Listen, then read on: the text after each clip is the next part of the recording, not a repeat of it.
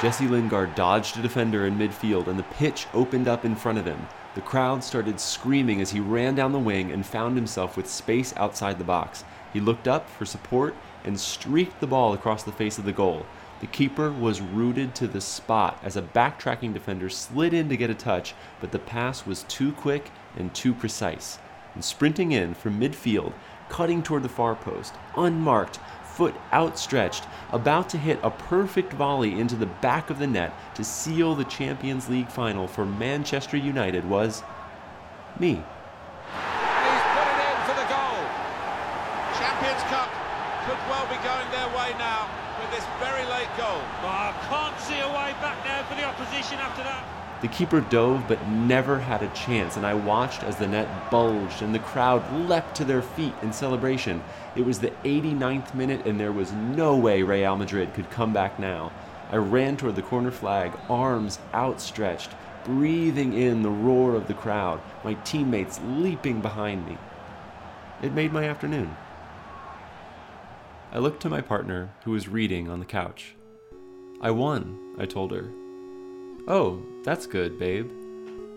It was then I realized that I wanted my partner to be proud of me for winning a video game.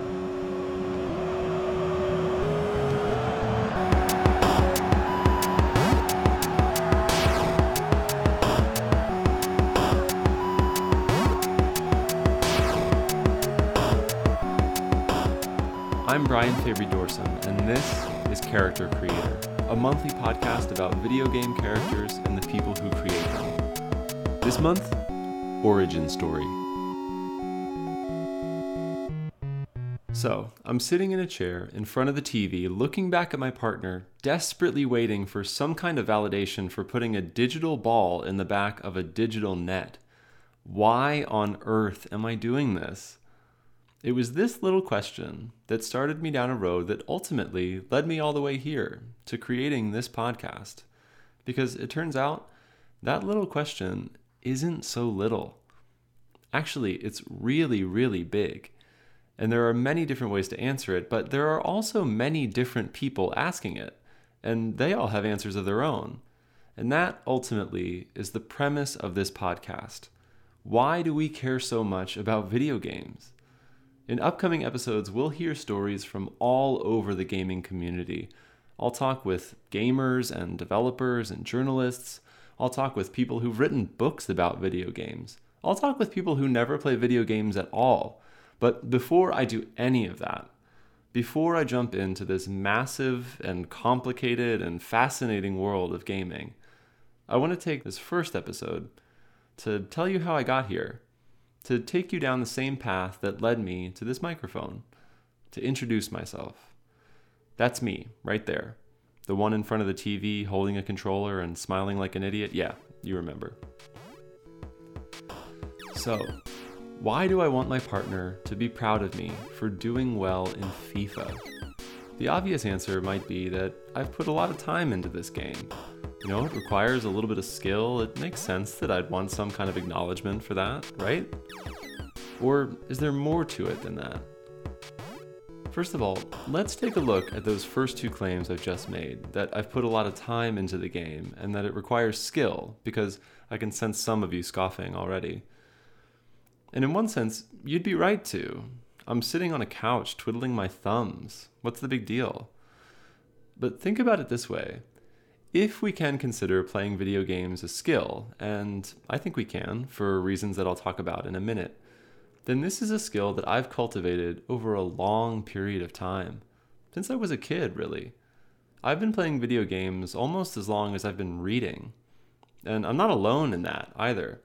The percentage of school-aged children who play video games is difficult to determine, and the numbers can vary from poll to poll. But the lowest percentage I've seen is 91%. The highest I've seen is 97%. 97! Basically, everyone under 18 is playing some kind of video game. And although they disagree slightly on percentages, each study I've seen from the last 10 years agrees on one thing. That percentage is going up. Okay, so I've been playing video games for a long time, so what? right? I've been reading books for a long time too, and I don't need anyone to compliment me on how well I read Moby Dick, right? Well, I'm an English major, so that might not be true, but you take my point. We don't say things like, she's really good at watching movies, or you should have seen them read that book, because watching movies and reading books aren't generally considered skills, more just things we do. What's different about video games? Well, turns out, a lot. People have been studying the effects of video games on the human brain for decades. You've probably seen some of these studies in the news.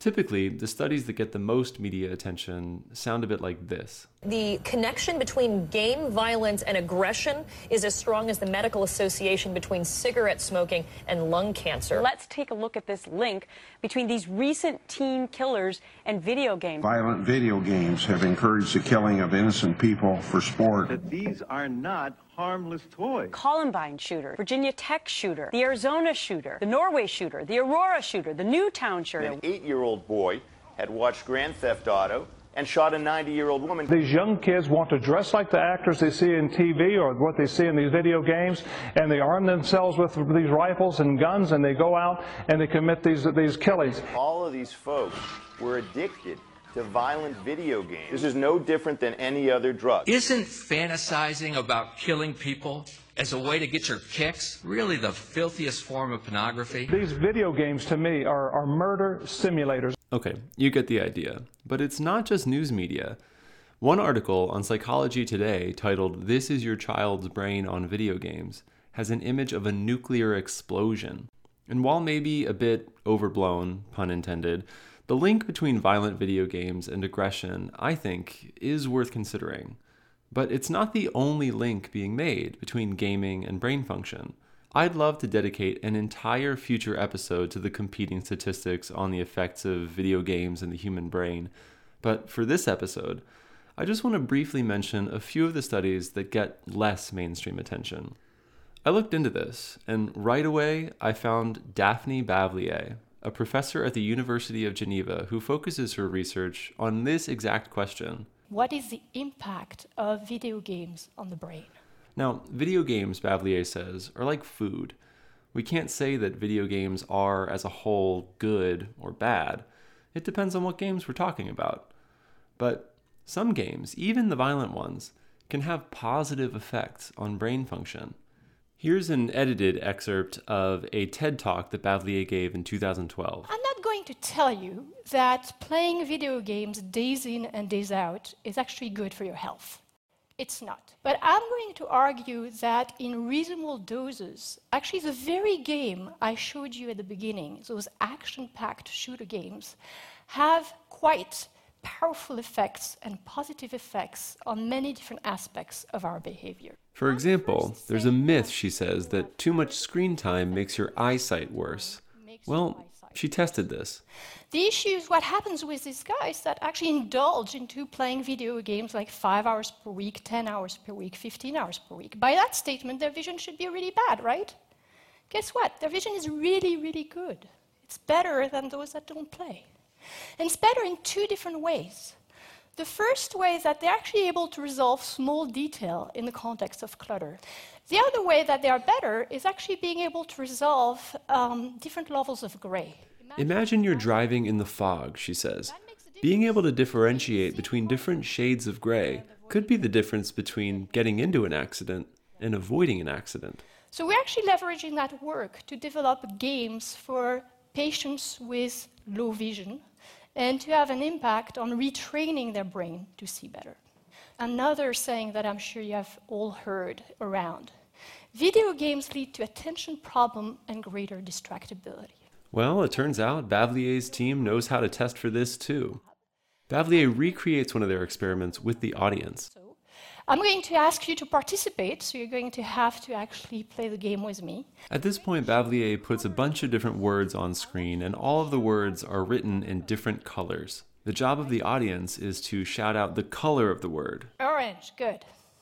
Green. It sounds simple, but soon the word orange appears in a green font, or the word green appears in a red font, and it becomes a little confusing. It gets harder and harder. You got my point, right? You're getting better, but it's hard. Why is it hard? Because I introduced a conflict between the word itself and its color. How good your attention is determines actually how fast you resolve that conflict. What we can show is that when you do this kind of task with people that play a lot of action games, they actually resolve the conflict faster. Another aspect of attention that is heightened in gamers who play first-person shooters is the ability to track objects. This is something we use all the time. When you're driving, you're keeping track of the cars around you. You're also keeping track of the pedestrian, the running dog, and that's how you can actually be safe driving. So your typical, normal, young adult can have a span of about 3 or 4 objects of attention. Your action video game player has a span of about 6 to 7 objects of attention. So in the same way that we actually see the effects of video games on people's behavior, we can use brain imaging and look at the impact of video game on the brain. And we do find many changes, but the main changes are actually to the brain networks that control attention. So one part is the parietal cortex, which is very well known to control the orientation of attention. The other one is the frontal lobe, which controls how we sustain attention. And another one is the anterior cingulate, which controls how we allocate and regulate attention and resolve conflict. Now, when we do brain imaging, we find that all 3 of these networks are actually much more efficient in people that play action games. So there are a few examples of the way that action games can have positive benefits on the brain. Here's another one. You may have heard how virtual reality and digital simulations have been used to train surgeons for years now. But it turns out many surgeons have a head start before they even pick up a digital scalpel. Remember the game Half-Life? Weapon? Put that down. It's a prototype. Man, why aren't we using it? It's much too unpredictable. Don't let it overcharge. What do you mean, overcharge? It came out in 1998 and quickly became one of the most successful single-player first-person shooters ever. But wait till you hear this. A 2009 study found that surgeons who played Half-Life for 5 weeks performed better in surgical training simulators than those who didn't. That's right, playing an unrelated, violent shooter improved their performance in surgical training. Ironic, yes, but really, really interesting. These kinds of studies are all over the place. Certain video games can have a noticeable impact on practical, real-world skills. And I don't just mean training simulators. Many of the games we play every day are having real, practical benefits. Some games have benefits that go far beyond skill development. Now, the positive effects of video games can sound a little overblown too sometimes. One study I found claims that video games can help with cancer treatment in children. I know, I was skeptical too, but listen to this. Mark Griffiths, the professor who conducted the study, wrote, quote, "Video games can provide cognitive distraction for children during chemotherapy for cancer and treatment for sickle cell disease. All these studies reported that distracted patients had less nausea and lower systolic blood pressure than controls," end quote. For cancer and sickle cell patients who often have to take extra medication to treat nausea and regulate blood pressure, that's really big. Not all studies claim that video games benefit cancer treatment, but I was surprised to hear what else they benefit. A 2011 study out of Michigan State University found that children who play video games tend to be more creative than children who don't. Another study from last year found that just like reading books, some video games help to develop empathy and a better understanding of others. Similarly, online multiplayer games have been shown in many cases to develop social skills and self-confidence. A quick Google search will turn up hundreds, probably thousands of articles about the negative effects of gaming. From addiction to aggression to school shootings, video games get blamed for a lot of bad things in the world. And while it would make me happy to say that all of that is complete nonsense, that's hard to do quite so easily. Good food, bad food, right? Like I said, that conversation deserves a whole episode, and this isn't it. But what I want you to take away here is that the story that video games nuke your brain is not the only story.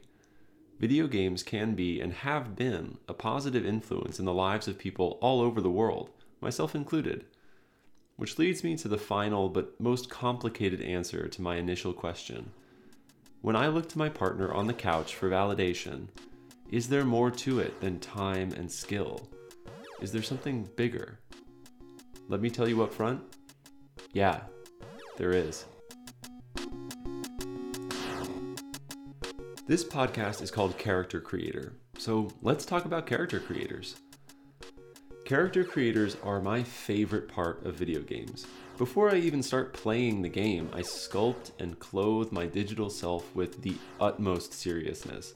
This process, if I let it, can take more than an hour. In the early days of avatar creation, due to limited graphic capacity, the user's control over a character's aesthetics was small. However, almost as compensation, users were sometimes given complete control over a character's physical capabilities. Essentially, after having to choose from a small number of stock faces, you could go on to make a 7-foot Hulk whose hitting, fielding, and running attributes were all 100 out of 100. My friend Gene used to do this.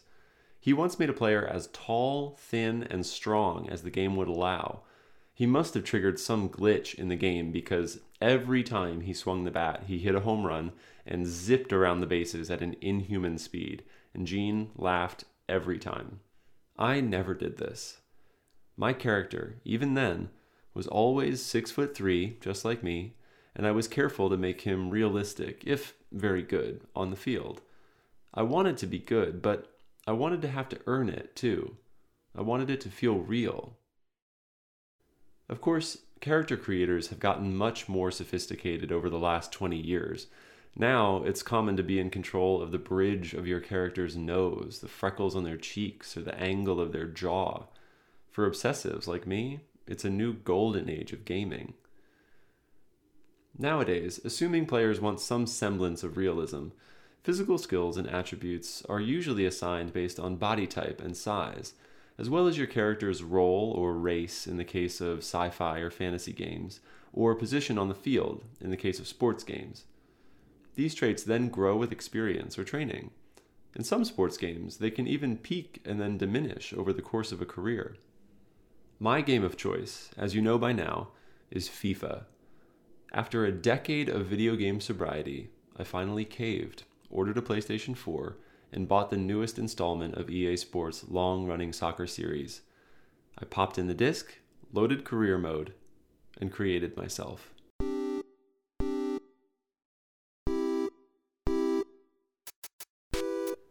I should probably pause here to tell you that I used to play sports. In real life, I mean, not just in video games. And I used to be good. When I was a kid, I played everything. Baseball, soccer, basketball, tennis, even hockey. The only reason I didn't play football is that my town didn't have a league. By the time I got to high school, it was only baseball, but I was good enough to play varsity shortstop in my freshman year. All this to say, sports were a big part of my life for a long time. Not only did I play them, I knew everything about them, every player on every team in every league of every sport. I collected trading cards. I could tell you all of Lenny Dykstra's batting averages from 1986 to 1996. But then, one day, I stopped. In my sophomore year, baseball stopped being fun. It was some combination of daily after-school practice and the macho locker room culture that always put me off. I went to practice one afternoon without my gear and told the coach I wanted to quit. My mother cried when I told her. Instead, I started taking theater classes. I started making art again. I started listening to Belle and Sebastian. At this point, my transformation from competitive athlete to delicate hipster is so complete that most of my friends don't know that I've ever even held a baseball, let alone that I struck out every batter I faced in a game against the New Hope Solbury Little League Braves in 1997. That part of me has been covered up by my Warby Parker glasses, my skinny jeans, and the heavy breathing induced by a flight of stairs. But that part of me is still there. A few years ago, I started watching soccer. I hadn't watched sports regularly in more than a decade, but something about soccer became gripping to me. Unlike American sports, it's simple. Get the ball in the net, don't use your hands. Any rules are mostly to keep players safe. It's free-flowing, unlike baseball or football. It's also brief. Because the clock never stops, matches are less than 2 hours. There's a beauty to it. Players have to be intellectually and physically creative at the same time. It requires individual creativity, but also collaborative creativity. It's a lot like improv theater in that way. There are very few set plays, so every play is actually being invented and executed in the moment by an 11-part organism. I've watched a lot of sports in my life, and for my money, soccer players might just be the most all-around athletic people in the world. I am not one of those people. I wanted to start playing myself, maybe get back into shape, but I can't run for very long anymore without wanting to throw up, so instead, I did the easy thing, and I bought a PlayStation 4 and FIFA 17. Like most character creation engines these days, FIFA's is complex. I tried, like I always do, to make the face look roughly like my own. Thin nose, long jaw, high set eyes. I made the character my height, I gave him my name, but then, at this point, I deviated. I gave him a beard, and I made him 180 pounds. I can't grow a beard. No one in my family can, and this is probably why I've always wanted one. I also cannot weigh 180 pounds. Believe me, I've tried. I've tried eating. I've tried lifting. My body will not put on weight. And now, I want to say here that I realize that of all the physical problems in the world, this one ranks pretty low. But even so, it's still not something I'm happy about. My body has been a source of frustration and disappointment and even shame for most of my life. Remember in the film Crazy Stupid Love when Emma Stone tells Ryan Gosling that he looks like he's been photoshopped? Fuck! Seriously? It's like you're photoshopped. I look like the guy who did the photoshopping. I always have. In FIFA, I photoshop myself. I give myself the body I thought I wanted in high school.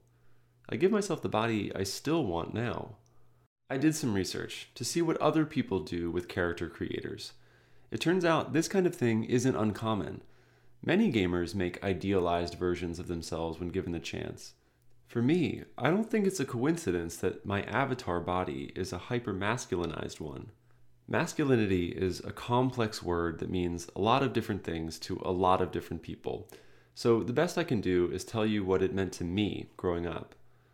Playing, watching, and studying sports, the kind of masculinity that I strove for took the form of athletic prowess. That meant a fit, muscular body, pecs, abs, the whole bit. I spent time wondering if I was going to be the kind of guy who shaved his chest hair, an issue that has still not come up, by the way. But masculinity also meant other things, non-physical things. It meant confidence that I didn't have. It meant aggression, competition, and emotional stoicism. If you lost, you better not cry about it kind of thing. Basically, the kind of masculinity that tells you to man up and punches you in the dick for a laugh. Those guys were everywhere growing up. It's been happening for a long time, but in recent years especially, I've pushed back against my attachment to that kind of masculinity. In the people I surround myself with, in the way I dress, in the ways I express myself. I feel good. I feel much more like me. Why then do I place myself back into that framework of masculinity when creating my avatar? It's not about athleticism. Remember, this is a video game. Anatomy, biology, these things don't work the same way in FIFA as they do in the real world. I could look however I wanted and still perform just as well in the game. I don't need to look like Ryan Gosling to be valued in the digital world. Of course, the armchair psychologist answer is that I need to look like Ryan Gosling to be valued by myself. At least a part of me does. I don't want to look the way I do, so when given the opportunity to make adjustments to fit back into some kind of masculine ideal, I add a beard and 30 pounds. I suspected that this avatar was a way of having part of that masculinity back, even if it was only digital. And it turns out I wasn't alone there either. Now, I don't mean to say that avatars mean masculinity to everyone, but many people view their avatars as an extension of themselves. I spoke about this with an anthropologist named Tom Belsdorf. My name's Tom Belsdorf, and I'm a professor of anthropology at the University of California, Irvine. Tom conducts his fieldwork in an online multiplayer world called Second Life. Second Life is basically what it sounds like. Users create an avatar, sometimes multiple avatars, and then, well, live. Second Life is an entire digital world consisting of everything from fantastical islands to recreations of whole European cities. And I should say that Tom would want me to stress that Second Life is not a game, per se. He uses this analogy. The Pasadena Rose Bowl is not a game. You play a game in it, but you could also have a rock concert or a flea market or, whatever. He even corrected me a few times when I slipped up. Second Life isn't a game, right? It's a virtual world. It's not a game. Right, yeah. Not a game. This digital world is incredibly complex. So complex that Tom wrote a whole book about it called Coming of Age in Second Life, in which he spoke with and lived alongside residents of Second Life for years. In fact, he's still living there and conducting research. I spoke with Tom on the phone about his time there, the people he's met, and the influence that Second Life has on the people who live there. But before we jump in, let me say quickly that Tom is a very busy man. We had to schedule this phone call more than a month in advance, so if you hear sounds in the background, that's because Tom was bustling around the house taking calls from home that day before he left town the following morning. When I did manage to catch him, I asked him first about the word I. You may have noticed that earlier when describing my in-game avatar, I used the word I. Not he, not it. I. If you're doing something with your avatar and it stands up, people will sometimes say, I just stood up. Sometimes they say my avatar stood up as well.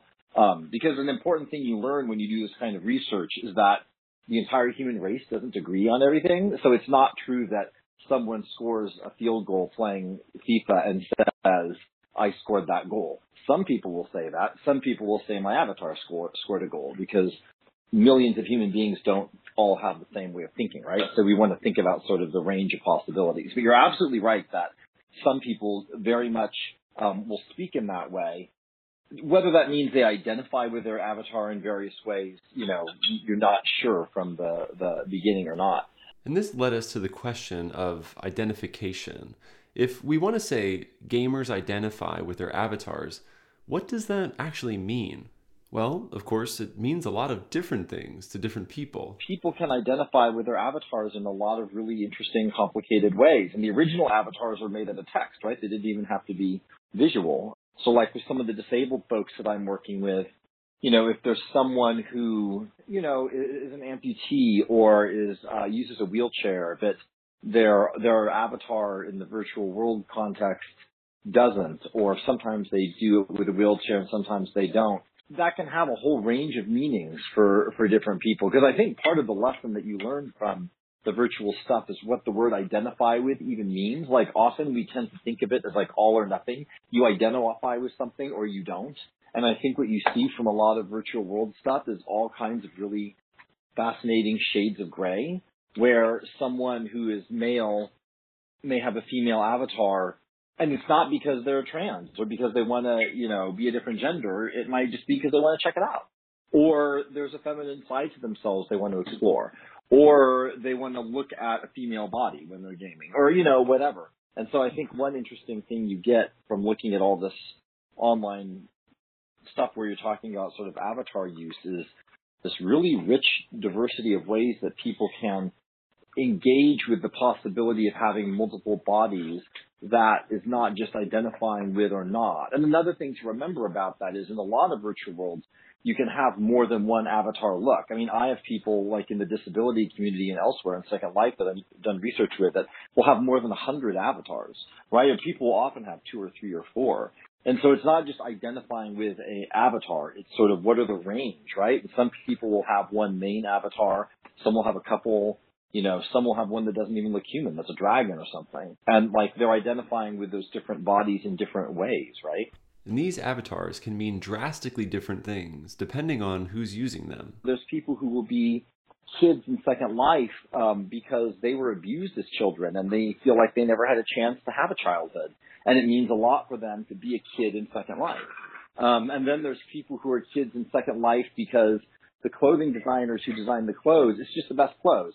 There are some people, Tom writes about, who say that their Second Life avatar feels, quote, more real or more them than their physical self. For instance, a lot of folks who have autism will sometimes talk like that because a lot of folks with autism have trouble reading facial expressions, and sometimes they have difficulty speaking or a lot of fear in speaking.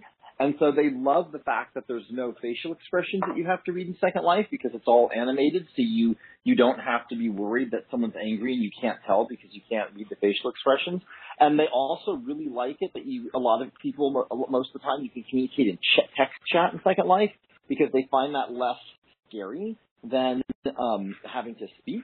And so, like, some folks on the autism spectrum feel like they can be themselves more in that online space because of the not having to read facial expressions, being able to take their time to figure out what they're going to say in text and not have to use their voices.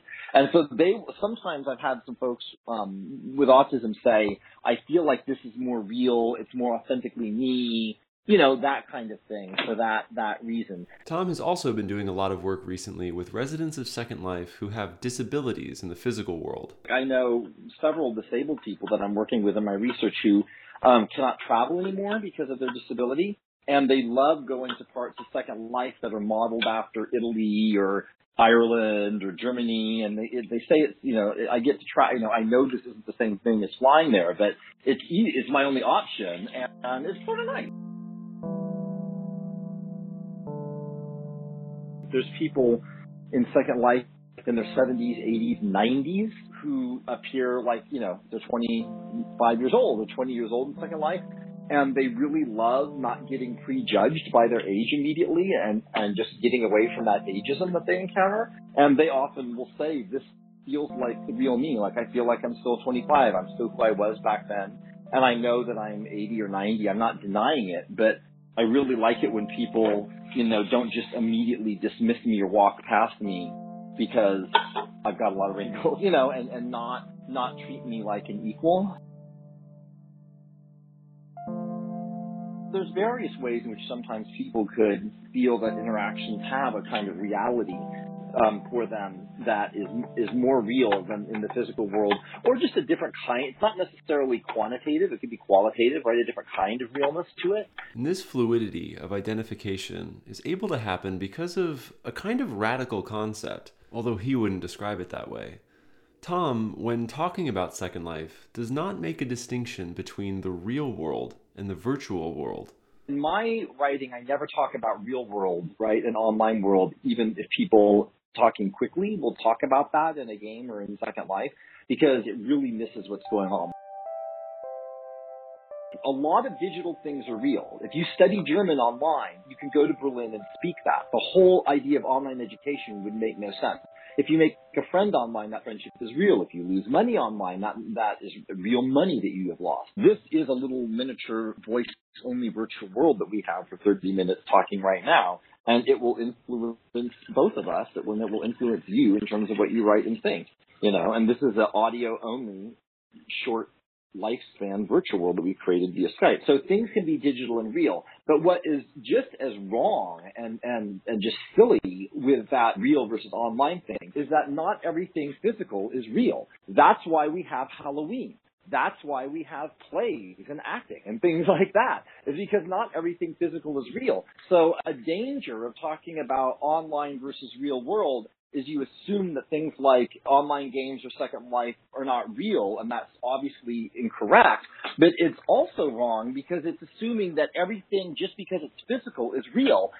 And philosophers since Plato have been beating it into our heads that that's not true. Not everything physical is real, depending on your definition of real, of course, and there's huge debates about that. But it's easy to think of examples of things that are physical but not real in the usual sense that we mean them. You just can't even begin having an intelligent conversation about things that are online if you assume that online versus real framework.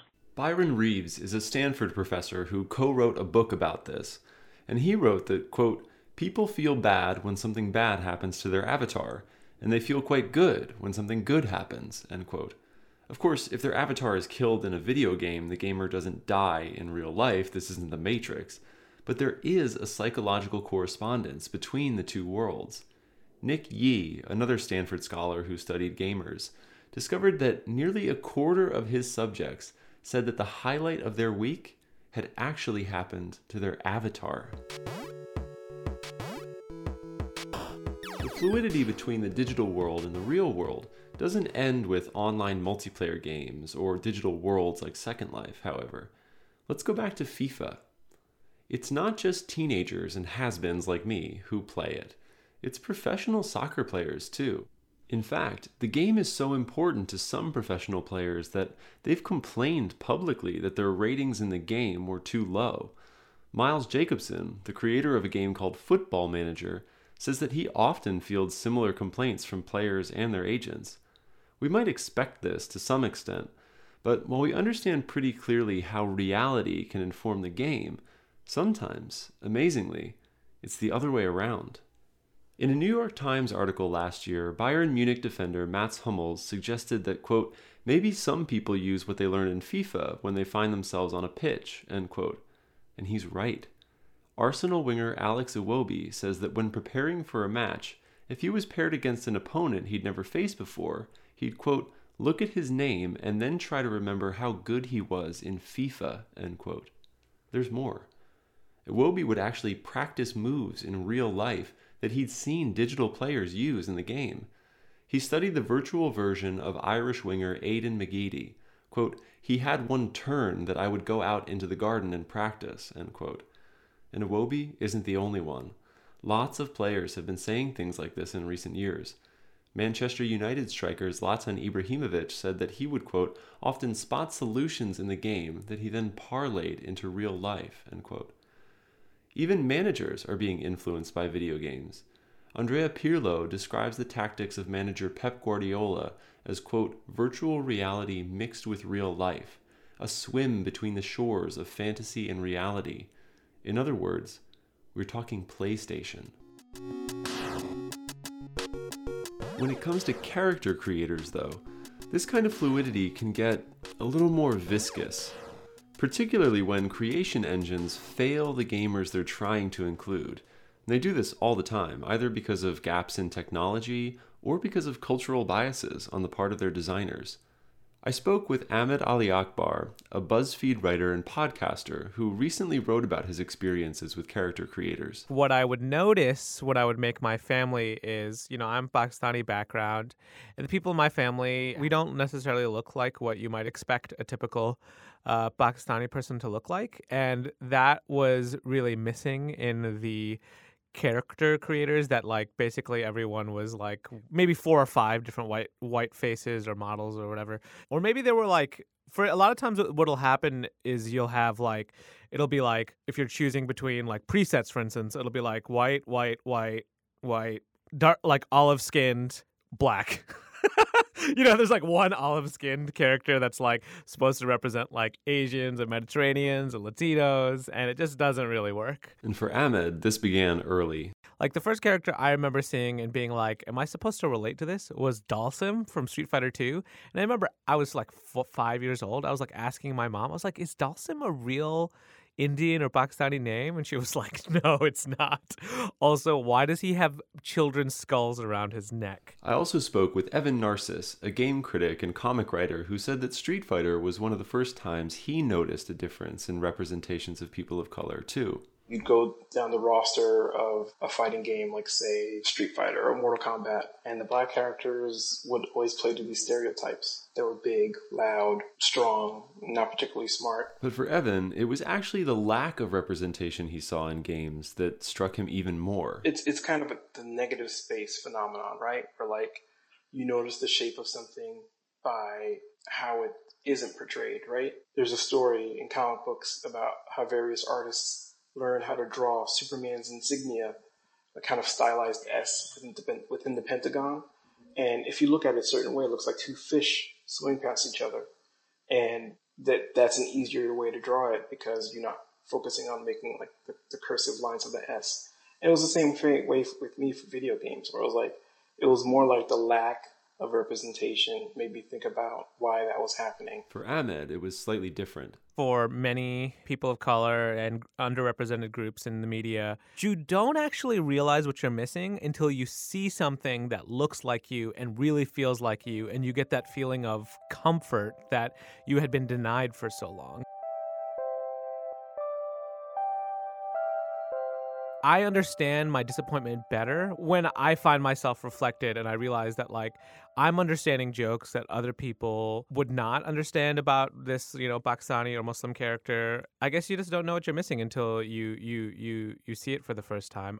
And that's where character creators could be such a useful tool. Like not seeing myself reflected, I would be really excited to make myself and then get frustrated that the options were so much more limited for me than they were for other races. Evan says something similar. It's damn near the first thing you do, right? You create your avatar, you create your character, and you're going to set them off on this big adventure. For me, that frustration has had a deflating effect, right? If I can't get the character to look the way I want, I'm not into this. I'm going to have to stare at this guy's face for 60 hours, and I want it to look like my face, and it doesn't. And even though character creators are often inadequate, Ahmed uses them anyway. I always make myself. I literally always try to make myself. And even if I fail, I'm like, well, I'm not gonna give up. I'm not gonna see myself as the hero in a game otherwise. Certainly not a Pakistani Muslim person. Usually we're the villains. I'm not going to see myself as the hero in a game otherwise. Usually we're the villains. That's a big problem because people of color are playing more games than anyone. In fact, the people playing the most video games in the country are black. Evan wrote an entire article last year called The Natural about why on earth it is that in spite of all that data and in spite of the arsenal of technological wizardry that we have available to us, character creators still cannot seem to get black hair right. But Evan makes it clear that it's about much more than just hair. Character creation is not just about the hair, right? It's, the way eyes or nose or lips look, it's the way skin tones look. I remember I was creating my Guardian in Destiny, and I got what I thought was like the approximately correct shade of brown, but it wasn't working. There was this weird orange undertone underneath the skin. I felt like that's just weird. I know this is science fiction, but like all the more reason to make me think that you guys can get it right. Ahmed has noticed some improvements over the years. It has been easier over the years. I don't want to oversell it. I think in recent character creator engines, it's been a lot easier for me. But when he had the rest of the BuzzFeed staff try to create themselves in Fallout 4, he noticed that it wasn't so easy for everyone else. And it was fascinating to see the women of color, Black and Latino women, try to make themselves, and just their hairstyle wasn't even there. Not even close. There was no curly hair options whatsoever. And whereas I could pretty much make myself, you know what I mean? They've improved to that point where I could make myself. And there's still huge swaths of people whose hair texture, hairstyle, skin color is not considered worthy of including in the initial pack of character creating options. Evan had a moment too that at first actually seemed really promising. I had an experience with a big AAA game that got released recently where people working on the game reached out to me on Twitter DM and said, I love your work. We're concerned about getting this right. Even went so far as to let me look at some of what the work in progress was. And I gave my feedback. I was like, oh, okay, this, for free. I was like, hey, this texture could be different. Here's the thing you can look at to kind of realize what the options are. And I realized it'd be hard to mechanically to make, but this is why you came to me. Game ships, game comes out, I get it. And I was more excited than ever. I was like, hey, they reached out to me, they care, let's see what they did. And I get in that character creator and I cycle through the hair options and I'm like, you've got to be kidding me. And it was particularly frustrating because there was a character of color in the game who had hair texture that I wanted on my guy, but the authored storyline character had better hair than mine. And I was like, well, damn it, they could do it for him, but not for me. And again, that just adds insult to injury. And this insult to injury is precisely the trouble with some character creators. They could be incredibly meaningful, giving underrepresented gamers a chance to see themselves on screen. But when they don't, when they fail at this, they become exactly the thing that they claim to work against. It's always good to see yourself reflected in a creative medium. One thing I've said for years now is like, it doesn't change a damn thing about Uncharted if Nathan Drake was black. It doesn't change a thing about Halo if Master Chief is black under the hood. You still got to save the universe. You still got to find a treasure. You still have to do whatever heroic deeds that need doing. And that doesn't change if the person's skin color or sexual orientation or gender identification is different than being straight or white or male. Now for me, it's different. I am straight and white and male. I see people like me in games all the time. The modifications that I make in character creators are by choice, not by necessity. Stories like Evan's and Ahmed's put my experience in perspective. And there are stories like this from all over the gaming community. Stories where character creators fail the very gamers they could be serving. And we'll hear many of those stories in upcoming episodes. But before we do, before I shove off into this vast sea of gaming to hear from people all over the digital and physical worlds about their first and second lives, there's still one question I haven't quite answered. The question that led me to Daphne Bavelier and Tom and Ahmed and Evan. Why do I bulk myself up just to kick a pixel ball around in FIFA? And why do I care if my partner sees that?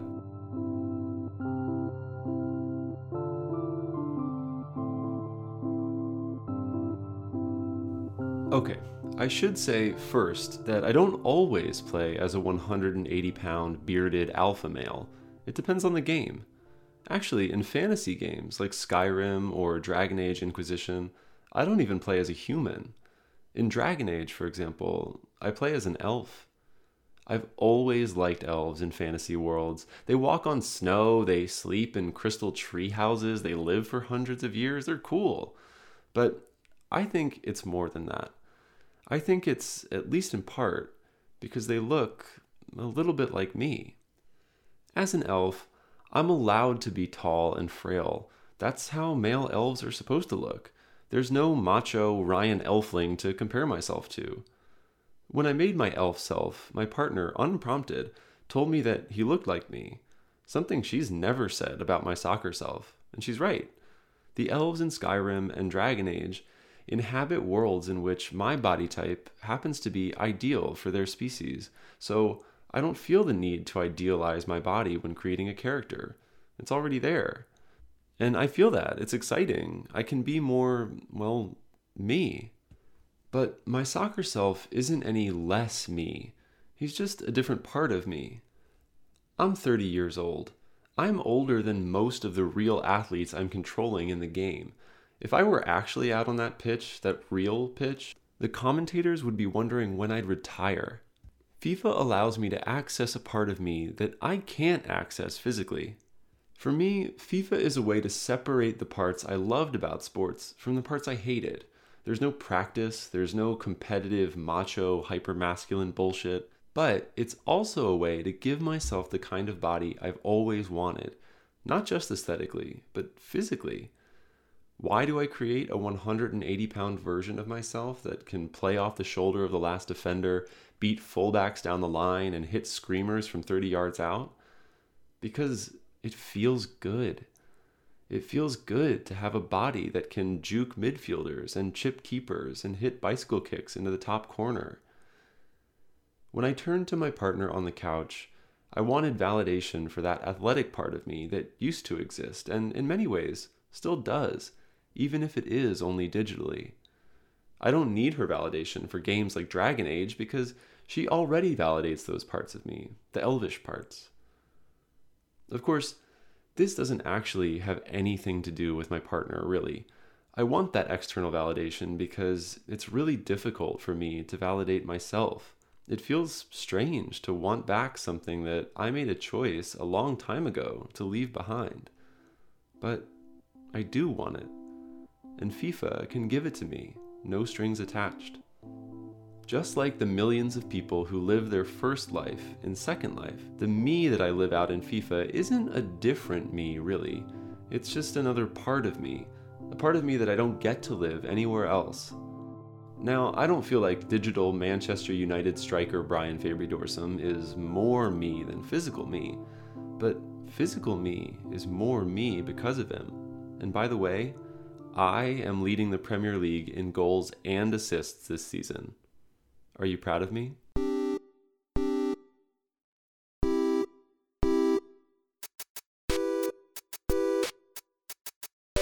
This month was just the beginning.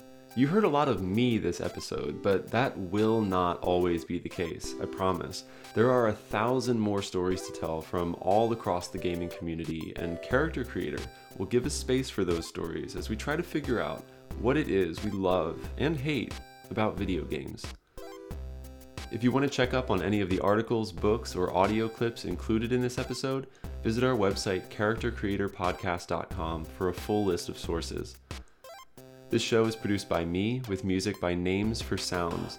You can find more really good music at namesforsounds.bandcamp.com. I want to thank Sam Perry, Beth Nugent, Sean Smith, Mary Cross, and everyone else who saw early drafts of this episode. I also want to thank Tom Belsdorf. I'm finishing up a research project on disability in virtual worlds, and we're actually doing a documentary that's going to be really awesome that will be coming out probably next February, but I don't even know the title of it yet because we're still doing the filming. Ahmed Ali Akbar. So I have this podcast, See Something, Say Something, and you can find that wherever podcasts are found, on iTunes, Spotify, Stitcher, and I also write for BuzzFeed.com. You can find my writing at BuzzFeed.com/Ahmed Ali Akbar. I'm probably most active on Twitter, so you can follow me at RadBrownDads. I tweet a lot about video games, and most people follow me for like my Muslim and South Asian commentary, but there's a lot of video game commentary, so you might get some if you follow me. And Evan Narcissus. I currently write for IO9, where I'm a senior staff writer. I've written for Kotaku, The Atlantic, a bunch of other places. Evan is also writing the new series Rise of the Black Panther for Marvel Comics. And as always, I want to thank my enormous cat Jimmy for not yelling during recording. Thanks, Jimmy. Character Creator is supported in part by no one. Nobody's helping me with this. It's just me out here. So if you like the show and you want to help make it happen, I'm launching a Character Creator Patreon page in just a few days. Once that's up, you'll be able to kick in a few bucks a month to make sure that this podcast keeps coming. There will be some cool rewards too, so go check it out. You'll be able to find it at www.patreon.com/charactercreatorpodcast. For now, keep up with us on Facebook, Instagram, and Twitter. Next month on Character Creator. Came full circle. I got out of the military, thankfully, got my benefits, everything was fine, and then I started to try to find ways to adjust. And one of the things I remembered from when I was deployed was playing Xbox and how fun that was. I still play Call of Duty Modern Warfare 3 on my PlayStation 3 because it's relaxing, it's calming, and I can take myself in a safe way, in a safe place, back to what it feels like to smell blood and gun smoke, and then hit the X button and get back out of it if I want to.